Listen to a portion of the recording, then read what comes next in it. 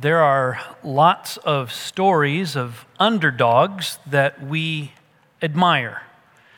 The story of Rudolph the Red-Nosed Reindeer, the story of Charlie Brown, the story of Cinderella, all stories of underdogs that somehow find their way to a place of triumph or satisfaction. I don't know this by personal experience, but my parents tell me that from the time I was about 6 months of age until I was about 5 years old, every night I wanted only one story read to me. To their great consternation, the story did not change. It was the story of Fuss Bunny. Fuss Bunny was a little bunny rabbit who didn't like all the things that other rabbits like to eat. He didn't like lettuce and cabbage and clover and corn, and nobody liked Fuss Bunny. One day his mother, except his mother, one day his mother invited the lamb and the pig and other animals to a meal, and they all had lettuce and cabbage and clover and corn, and Fuss Bunny decided to try some lettuce, and he liked it, and cabbage, and he liked it, and clover, and he liked it, and corn, and he liked it. And everybody liked Fuss Bunny, except his mother. She loved Fuss Bunny. Oh, there it is. Now you can go into the psychological depths as to why I liked that story every night for 5 years. But I invite you to open your Bibles this morning to Judges chapter 10. And as you're opening your Bible there, understand where we're headed today. Broken people worship at the altar of success. Broken people worship at the altar of success, and in that emptiness, God reveals His love to us. Broken people worship at the altar of success. And guess what? We're all broken people. And in that emptiness, God reveals His love for us. So we're going to be introduced to a very broken person, an underdog, if you will, and we're going to see what happens to him. We'll begin with Judges chapter 10, verses 6 through 16, which doesn't introduce our character yet. It just kind of sets up the circumstances for this character's arrival. Would you stand for the reading of the scripture this morning, Judges chapter 10, verses 6 through 16. We stand here quite commonly at East White Oak when we read the scriptures, just as a way of saying, God, we're ready to hear what your word has to say to us. Judges 10, verse 6. The people of Israel again did what was evil in the sight of the Lord and served the Baals and the Ashtaroth, the god of Syria, the gods of Sidon, the gods of Moab, the gods of the Ammonites, and the gods of the Philistines. And they forsook the Lord and did not serve him.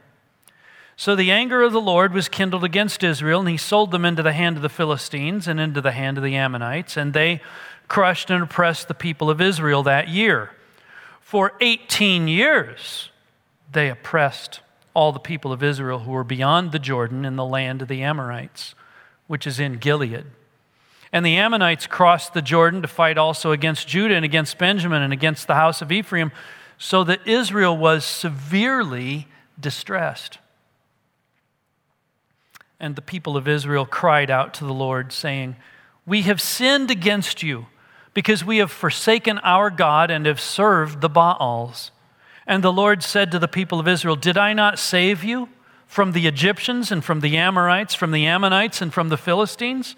The Sidonians also and the Amalekites and the Maonites oppressed you, and you cried out to me, and I saved you out of their hand. Yet you have forsaken me and served other gods. Therefore, I will save you no more.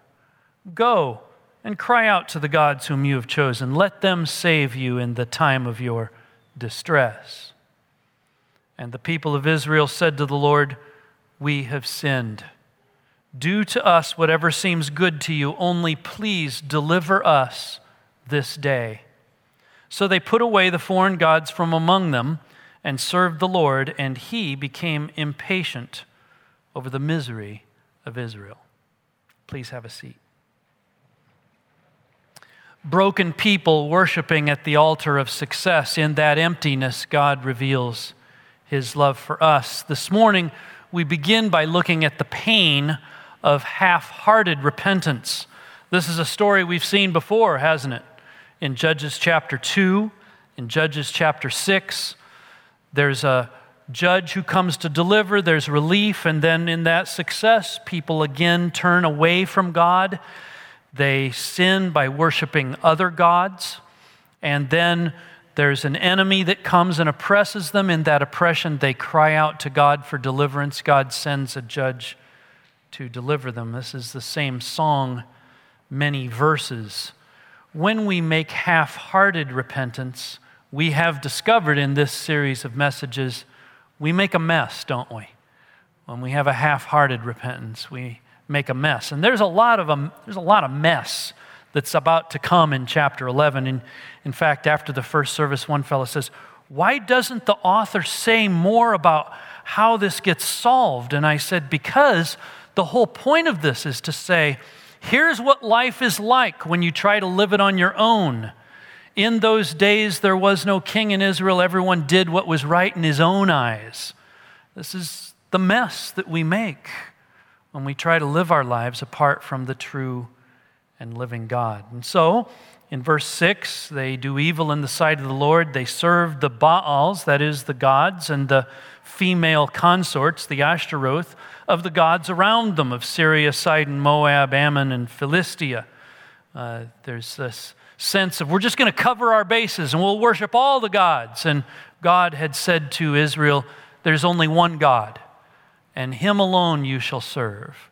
And they had forsaken that.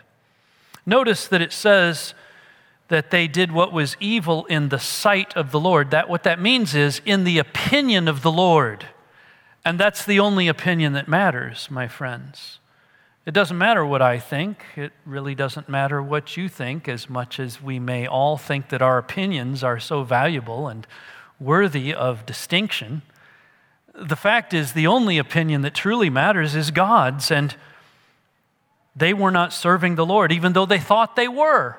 They were just saying, we'll worship God and these other gods, but when you worship God and, you are not worshiping God. And so his anger is kindled, and God sold them into the hand of their enemies, both to the west, the Philistines, and to the east, the Ammonites. And do you see the verbs that are used in verses 8 and 9? Israel was, verse 8, crushed and oppressed. Verse 9, Israel was severely distressed. Crushed, oppressed, distressed severely. And so, in verse 10, they cry out to the Lord in repentance. We've sinned against you. We've forsaken our God and served the Baals. But God's not having it this time. Verses 11 through 14, he says, didn't I save you from many enemies many times? And still you forsake me and serve other gods. So I'm not going to save you anymore. It's a sarcasm on the part of God. He, of course, is going to save them, but in sarcasm, he says, go have those other gods save you, the gods you've chosen. Let's see how they'll do at this. And so in verse 15, the people of Israel respond to the Lord, we have sinned. Do to us whatever seems good to you. These are the words of repentance, aren't they? To say, we've sinned, an acknowledgement of our wrong. And do to us whatever seems good to you. That's a sense of abandoning our self-control, saying, God, you do whatever you wish. So that's good. That's a good part of this repentance in verse 15. But there's something that they add that makes you wonder about their repentance, doesn't it? Only please deliver us this day. What they're wanting is to be saved out of the problem they're in. Have you ever heard of the phrase foxhole prayers? Where you're saying, oh, I'm in trouble, God, save me. It's made from a war situation where you're in a foxhole and the enemy's coming in strong, and you make all kinds of promises to God if he'll save you from it. And there are times where foxhole prayers are genuine repentance, and there are foxhole prayers where sometimes it's half-hearted. You're just wanting to be saved out of the trouble you're in. And here it's a little bit unknown, isn't it? Are they sincerely repenting, or do they just want out of the trouble they're in? Verse 16 is an interesting verse. It says they put away the foreign gods and they served the Lord. And it says, and he, that is God, became impatient over the misery of Israel. Now, that can be understood in a couple of different ways. It could mean that God was drawn to pity. That is, that God could bear their misery no longer. That, for example, is how the New International Version translates it. But it could also mean, when it says he became impatient over the misery of Israel, that he's fed up with them. He's frustrated. He's exasperated at Israel. It literally says God's person was short because of the efforts of Israel. So we're a bit uncertain here as to what God's thinking about it, whether he's longing to save or he's frustrated or perhaps even exasperated at Israel. Perhaps there's a little bit of both there, isn't there? As we look at this section in Judges 10, what are some ways that we can make this come alive in our own life situations? I think there's two ways in which we can mess up, one direction or another. One direction where we can mess up is we can underestimate the pain that our sin brings to God and others. We kind of minimize our own sins, don't we? We look at other people's sins, well, that's a big one. But mine, it's not that big. We can underestimate the pain that our sin brings to God and to others.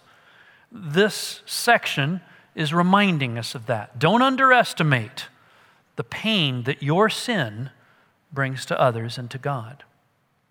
But on the other hand, there are folks who know that and they own how much their pain, their sin has brought pain to God and others, and they reach the conclusion, now I'm beyond saving. I've gone too far. Now there's no hope for me.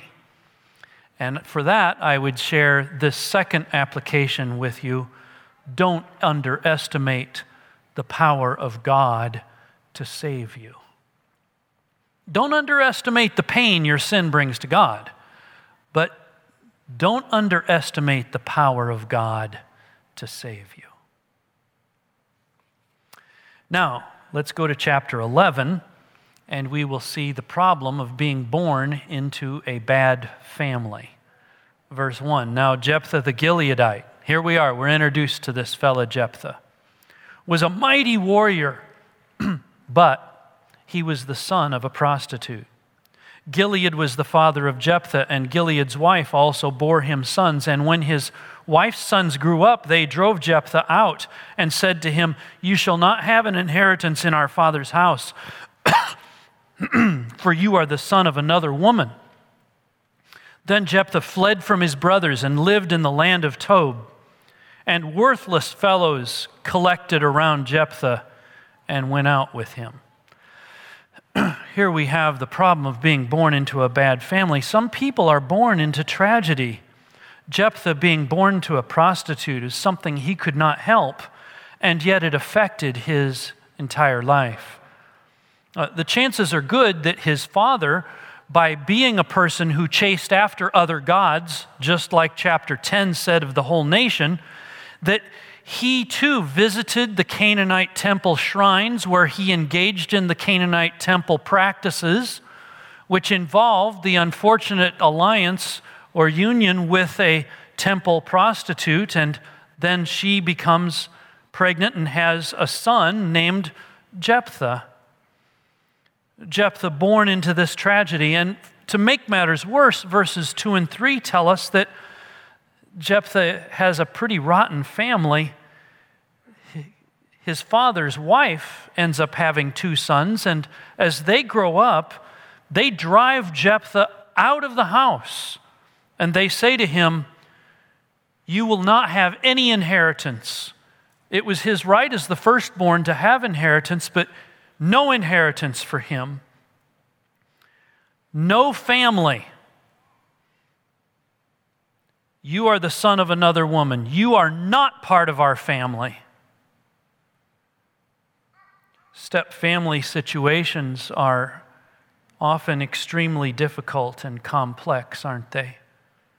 And this is Jephthah's world. And so, Jephthah ends up having no contact with his family. Verse 3, he flees from his brothers and lives in this land called Tob. And it seemed better to Jephthah just to leave, didn't it? Move away. But in the search for meaningful human contact, Jephthah falls in with the wrong crowd.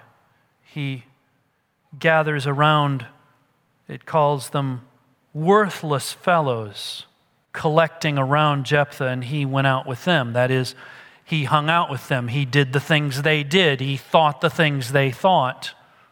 He acted the way they acted. Tim Keller notes that Jephthah could be described at this point as an organized crime boss, or to make it more romantic, as a pirate. But that's the world that Jephthah inhabits, as a fellow who hangs around with worthless fellows because he himself feels worthless. He's a person who has no family because the family is so bad. Verses 4 through 11, after a time, the Ammonites made war against Israel, and the Ammonites made war against Israel. The elders of Gilead went to bring Jephthah from the land of Tob. They said to Jephthah, "Come and be our leader that we may fight against the Ammonites." But Jephthah said to the elders of Gilead, "Did you not hate me and drive me out of my father's house? Why have you come to me now when you're in distress?" And the elders of Gilead said to Jephthah, "That is why we have turned to you now, that you may go with us and fight against the Ammonites and be our head over all the inhabitants of Gilead." Jephthah said to the elders of Gilead, "If you bring me home again to fight against the Ammonites and the Lord gives them over to me, I will be your head." And the elders of Gilead said to Jephthah, "The Lord will be witness between us if we do not do as you say." So Jephthah went with the elders of Gilead, and the people made him head and leader over them. And Jephthah spoke all his words before the Lord at Mizpah. Desperation has caused the nation to turn to Jephthah. It's not because he's now better in their eyes. They still think of him in exactly the same way as they thought of him when they drove him away from them. But it's because they're desperate. And desperate times call for desperate measures, and they want to get somebody who will win. They want a winner. And they think Jephthah is going to be their captain, their military leader who will bring them victory. And Jephthah understands this. That's why he goes through this negotiation, which is pretty shrewd for Jephthah, isn't it? You make a bargain before you take the job. That's always how you negotiate, right? You don't take the job and then decide on the salary. You have your strongest position before you take the job. And that's what Jephthah does here. And Israel accepts the bargain. Yeah, we'll let you be our head if you deliver us from these enemies. What are some things we take away here? Here's one. You cannot change the circumstances of your birth or the nature of your family. That's not something you can change. That doesn't mean, though, that you cannot glorify God with your life. There are people who feel completely entrapped by the circumstances of their past or even of their family's past. It's not true. There's hope. You can glorify God. You can rewrite the future of your family even though you have a broken past.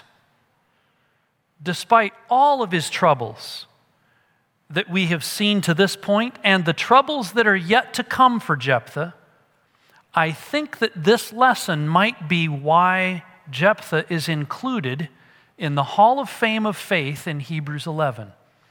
What more shall I say, the author writes? I could tell you of Jephthah, telling the wonderful deeds of a faithful man. In what sense can we call him a man of faith? It is, no matter what your background is, you can glorify God. You can rewrite the future of your family even though you have a broken past. A second application is it's not wrong to bargain for a good deal, but it is wrong for the good deal to be more important to you than God.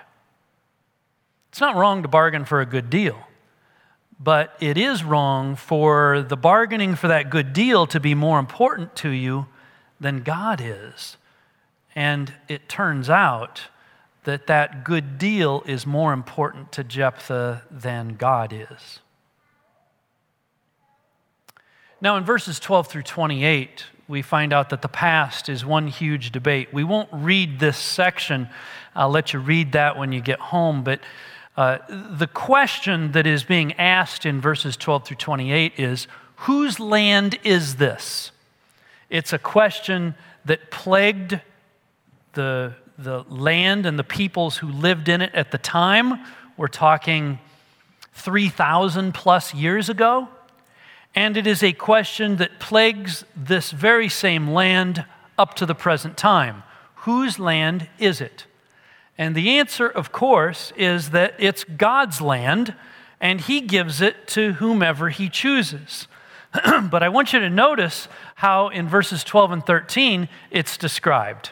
In verse 12, Jephthah sends messengers to the king of the Ammonites and said, "What do you have against me that you have come to me to fight against my land?" Jephthah's saying it's his land. Look at how the king of the Ammonites responds in verse 13.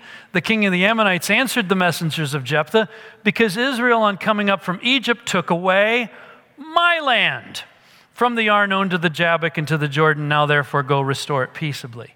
And I could do maps, but I don't have time for it, to show you this whole history of this debate over whose land is it. And Jephthah says it's mine, and the king of the Ammonites says it's mine, and it's neither. It's God's land, isn't it? And basically verses 12 through 18 is Jephthah telling the story of why he thinks it's his land.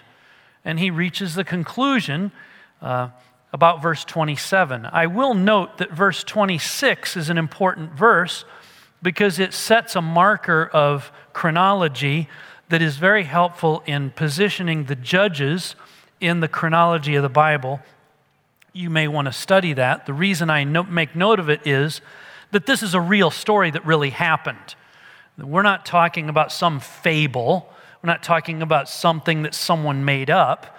This is something that actually happened, and there's a geographical and historical markers in the text that say this is a real story. It really happened.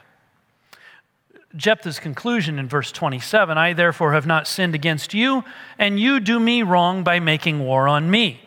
The Lord, the judge, decide this day between the people of Israel and the people of Ammon." So that's his conclusion in stating his case for why the land belongs to him. The king of Ammon will have nothing of it. Look at verse 28. The king of the Ammonites did not listen to the words of Jephthah that he sent to him. A couple of applications we might want to take away from this section. One is there will always be debates in the Middle East over the question, whose land is it? And the answer that's always a good answer is, it belongs to God, and He gives it to whomever He pleases. A second application, perhaps more important for our situation, is that we kingdom build for ourselves when we start calling what is God's mine. Jephthah starts calling God's land my land. You get in trouble with your own kingdom building when you do that, because all of a sudden, Jephthah is starting to think that what I think is exactly what God thinks, and here are God and me together looking at the rest of the world going, yeah, they're all wrong, aren't they? Be careful of that mindset, of that attitude. We kingdom build for ourselves when we start calling what is God's ours. And the blurring of the distinction between God and ourselves is a very dangerous thing. It's very easy for us to do, to start thinking that my thoughts are God's thoughts, and my ways are God's ways. And God's stuff is my stuff, and God's kingdom is my kingdom. We should be very careful about trying to place our position as God's position or calling what is God's ours. Very easily blurs into the building of our own kingdoms, and that's what happened here to Jephthah. Let's look now at the end of our text here in Judges 11, the poor decision that comes from the worship of success. In verses 29 to 32, Jephthah prepares for battle. The Spirit of the Lord was upon Jephthah, and he passed through Gilead and Manasseh, passed on to Mizpah of Gilead, and from Mizpah of Gilead, he passed on to the Ammonites. And Jephthah made a vow to the Lord and said, if you will give the Ammonites into my hand, then whatever comes out from the doors of my house to meet me when I return in peace from the Ammonites shall be the Lord's, and I will offer it up for a burnt offering. So Jephthah crossed over to the Ammonites to fight against them, and the Lord gave them into his hand. He struck them from Aroer to the neighborhood of Minnith, 20 cities, and as far as Abel Keramim, with a great blow. So the Ammonites were subdued before the people of Israel. Jephthah prepares for battle. First of all, the Spirit of the Lord comes upon him, and it's important for us to understand that when the Spirit of the Lord came on someone in the Old Testament, it was for a specific task. It doesn't mean that when that happens, everything the person thinks and does is a correct thought or a correct action. Oftentimes it's wrong. They are having the Spirit of the Lord come upon them in order to be able to accomplish the specific task that God wants them to accomplish. And so in chapter 3, Othniel, the Spirit of the Lord came on him. In chapter 6, Gideon, the Spirit of the Lord came upon him. In chapter 14, the Spirit of the Lord will come on Samson. And in all those cases, you have kind of a, well, I guess that's okay kind of thing in some instances. And other things you go, wow, that just doesn't look right. And the reason it doesn't is that just because the Spirit of the Lord comes upon someone does not necessarily mean that now what they're going to do is sinless. Jephthah makes a vow here, doesn't he? In verse 30, I'll offer whatever comes out of my house first after I'm victorious as a burnt offering. In verse 33, Jephthah's victory is described. And notice out of all the stuff in chapters 10 and 11, how briefly described the victory is. You would have thought that there would be great detail about that, and yet it's described in such a small way. The Lord gave them into his hand. And now we see Jephthah's loss, verse 34. Jephthah came to his home at Mizpah, and so he's going to offer as a burnt offering the first thing that comes out of his house. Behold, his daughter came out to meet him with tambourines and with dances. She was his only child. Besides her, he had neither son nor daughter. And as soon as he saw her, he tore his clothes and said, Alas, my daughter, you've brought me very low, and you have become the great cause of great trouble to me, for I have opened my mouth to the Lord, and I cannot take back my vow. And she said to him, My father, you have opened your mouth to the Lord. Do to me according to what has gone out of your mouth, now that the Lord has avenged you on your enemies, on the Ammonites. So she said to her father, Let this thing be done for me. Leave me alone 2 months, that I may go up and down on the mountains and weep for my virginity, I and my companions. So he said, Go. Then he sent her away for 2 months, and she departed, she and her companions, and wept for her virginity on the mountains. And at the end of 2 months, she returned to her father, who did with her according to his vow that he had made. She had never known a man, and it became a custom in Israel that the daughters of Israel went year by year to lament the daughter of Jephthah, the Gileadite, 4 days in the year. Now, there are two main ways in which people have looked at this sorry situation. One is that Jephthah actually did offer his daughter as a human sacrifice. Let's describe some of the ways in which that looks like it's true from the text here. First, in verse 31, where he says, I will offer it up for a burnt offering, the word translated burnt offering always means burnt offering in the Old Testament. Secondly, Jephthah, as the son of a Canaanite, perhaps, prostitute, spent time with peoples on this other eastern side of the Jordan, was probably accustomed to human sacrifice. It certainly was not unknown in Israel's future history. And if Jephthah could lead in the killing of 42,000 fellow Israelites that we'll see next week, he could do this. The language here in verse 31, I'll offer it up as a burnt offering, is quite similar to the language of Genesis 22:2, where Abraham is called upon to offer up Isaac, even though he doesn't end up offering him as a sacrifice. And then people will ask, why not use the language of dedication, much like Hannah did in 1 Samuel chapter 1, verse 11, where Hannah offered her son up as a dedication to the Lord, not as a human sacrifice. If it wasn't about human sacrifice, why does he use that language? So those are all reasons why you might think of it as a real human sacrifice. There are others who suggest that what happens here is that Jephthah is dedicating his daughter for a lifetime of service in the tabernacle of the Lord. And here are some reasons for thinking of it that way. Jephthah was too acquainted with the law of Moses to be ignorant of God's condemnation of human sacrifice. God condemns it all over the law of Moses. It's not right, it's not good, you don't do it.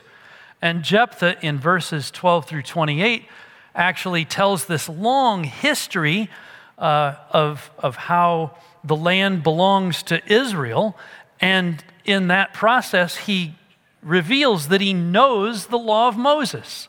So how could he not, if he knows all of those details, how could he not know the details about not offering human sacrifice? A second question is, why does he appear in Hebrews 11 if this actually happened? If his daughter were killed, why is there this emphasis on her virginity in verses 37 to 39? We have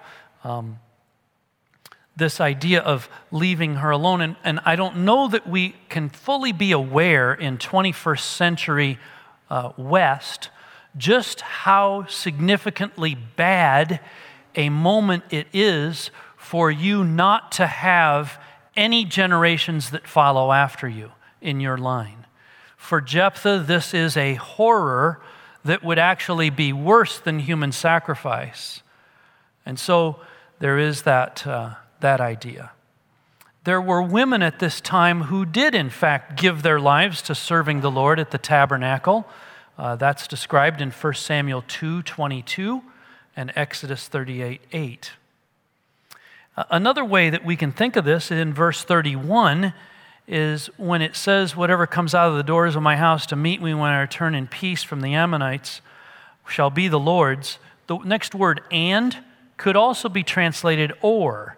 It shall be the Lord's, or I will offer it up for a burnt offering.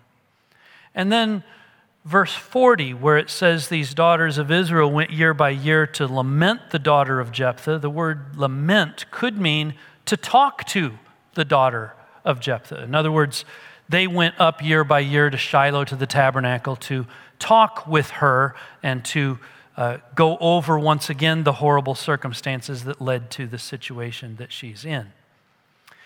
My own view is that it may be that Jephthah initially intended to sacrifice whatever animal came out of his house, and that when his daughter and only child came out first, that shifted the nature of the sacrifice from killing her to his family line being killed forever. Leviticus 27 actually provides for this sort of thing, that when there is something that is to be utterly and completely devoted to God, there is a provision for redemption, for redeeming that. So, for example, the redemption of the firstborn child. It belongs to the Lord, but you can redeem it. One question that we might ask in all of this debate is the silence in the text from God on this matter. Why is there no description of what God thinks about it? Well, first of all, this is more a description of human kingdom building than it is about God's character. This is just describing how bad down the rabbit hole Jephthah goes in the building of his own kingdom. And most vows, frankly, most vows before God are about human kingdom building. That's the nature of foxhole prayers. And they're almost always wrong. Oh Lord, I will do such and so if you. And it's all about yourself and your kingdom.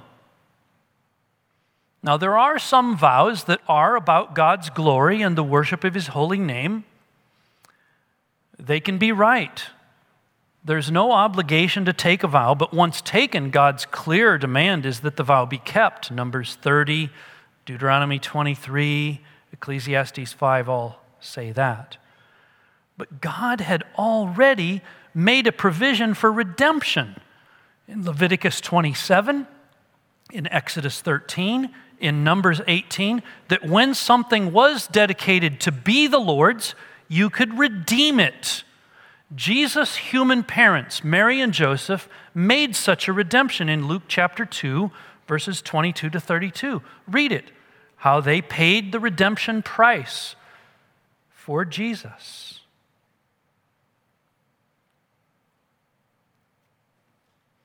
So what do we take away from this whole passage? First, our words matter. We should be more careful with them, shouldn't we? We live in an age when words just come flying in very dogmatic fashion on all kinds of subjects. I've yet to meet a person who's not an expert on COVID. And Proverbs chapter 10 says, when words are many, sin is not absent. Words matter. We should be more careful with them. And vows, of course, are particularly important. We should not vow something that we don't intend to fulfill.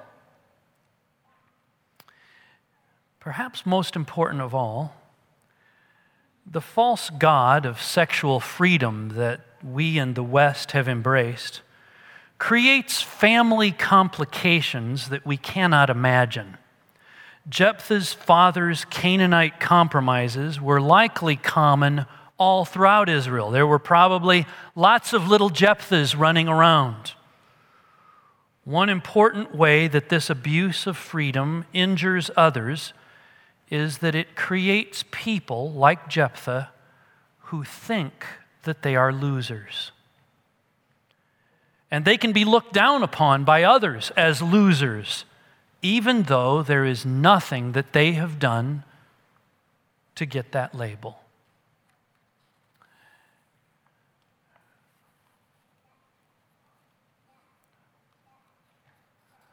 God loves broken people. The false god of success, I want to talk about for a moment. Have you ever worshiped at that altar? Worshiped that God? The false god of achievement, of success? Many of you that are in your late 20s and 30s are, without your realizing it, worshiping at that altar. It's a season of life where it's easy to worship at that altar. It would be well for you to talk to some folks that are in their 70s and 80s who will tell you what a false god that is. This false god of success demands strange sacrifices if you want to worship him. Jephthah worshiped at the false god of success, and that false god demanded a strange sacrifice. What made it worse in Jephthah's case, and what makes it worse in our case, is when we bring the true God of the universe into this false worship. It is bargaining with God in order to get what you want so that your kingdom advances. How weird is that? And that's what Jephthah did, bargaining with the true God of the universe while worshiping at the false god of success in order to build his own kingdom. It leads to disaster. What are your prayers like? Are they things like, I will worship you, just give me X, Y, and Z? Or are you offering a prayer like this? No matter what, God, I will worship you. You are my God. You know, we say around here that our focus is that we are seeking to be worshipers, maturing in Christ. Did you know that that's the only way out of those false gods? But it is definitely the way out. It's the way out, the worship of the true and living God. When we make half-hearted repentance, we make a mess. But God loves broken people. And you know what? That's the only kind that there are here in this room or online. It's the only kind there are. God loves broken people, and he sent his son Jesus to be the redemption price, to pay our debt that we owed. We were condemned to certain eternal death, and Jesus rescued us by his death at the cross. There is a way out.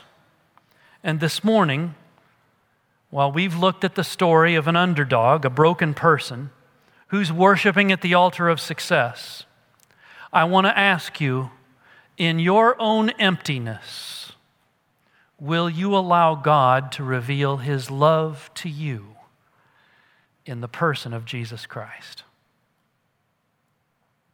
Let's pray. Thank you, God, that you love broken people. And we're all broken.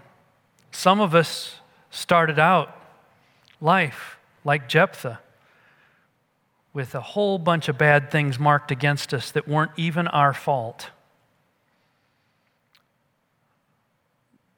Born into brokenness, and we've faced a lifetime of trouble because of it. And we've even thrown in with some worthless fellows from time to time in order to have the kind of human contact that we long for. We've kind of dashed about for all kinds of things that can fill the emptiness in our hearts. Lord, help us to see how wrong that path is.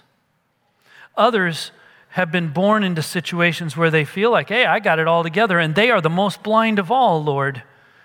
They don't even know how broken they are. Would you, in this moment, reveal our utter bankruptcy spiritually and our need of how broken we are, and how that can only be satisfied not in the building of our own kingdoms, not in false worship of the God of success, but in Jesus Christ. O Lord and Heavenly Father, I pray that anyone here in this room who's never put their faith in Jesus would do so right now. That they'd say, Lord, I'm broken by the things that people have done that have created this circumstance in my life, but I'm also broken by my own sin, and I repent of it. Not in a foxhole way, but I genuinely embrace the fact that I have violated your holiness, and I need redeemed. I need a Savior. And I believe right now in Jesus Christ, who died on the cross to forgive me of my sin, taking my punishment, taking my place, the sacrifice that sets me free. I believe in him. I believe he rose from the dead, and so I know that I will be able to enjoy fellowship and life with him forever. Oh Lord, would you help us all to avoid that false idol of success? Especially, Lord, where it can so easily blend into thinking that we are doing your work when what we're really trying to do is advance your kingdom. Help us. We're doing your work when really what we're trying to do is advance our own kingdoms. Lord, would you help us to distinguish the two so that we would seek you and your kingdom, that we would pray that your will would be done, your kingdom would come on earth as it is in heaven. In Jesus' name we pray. Amen.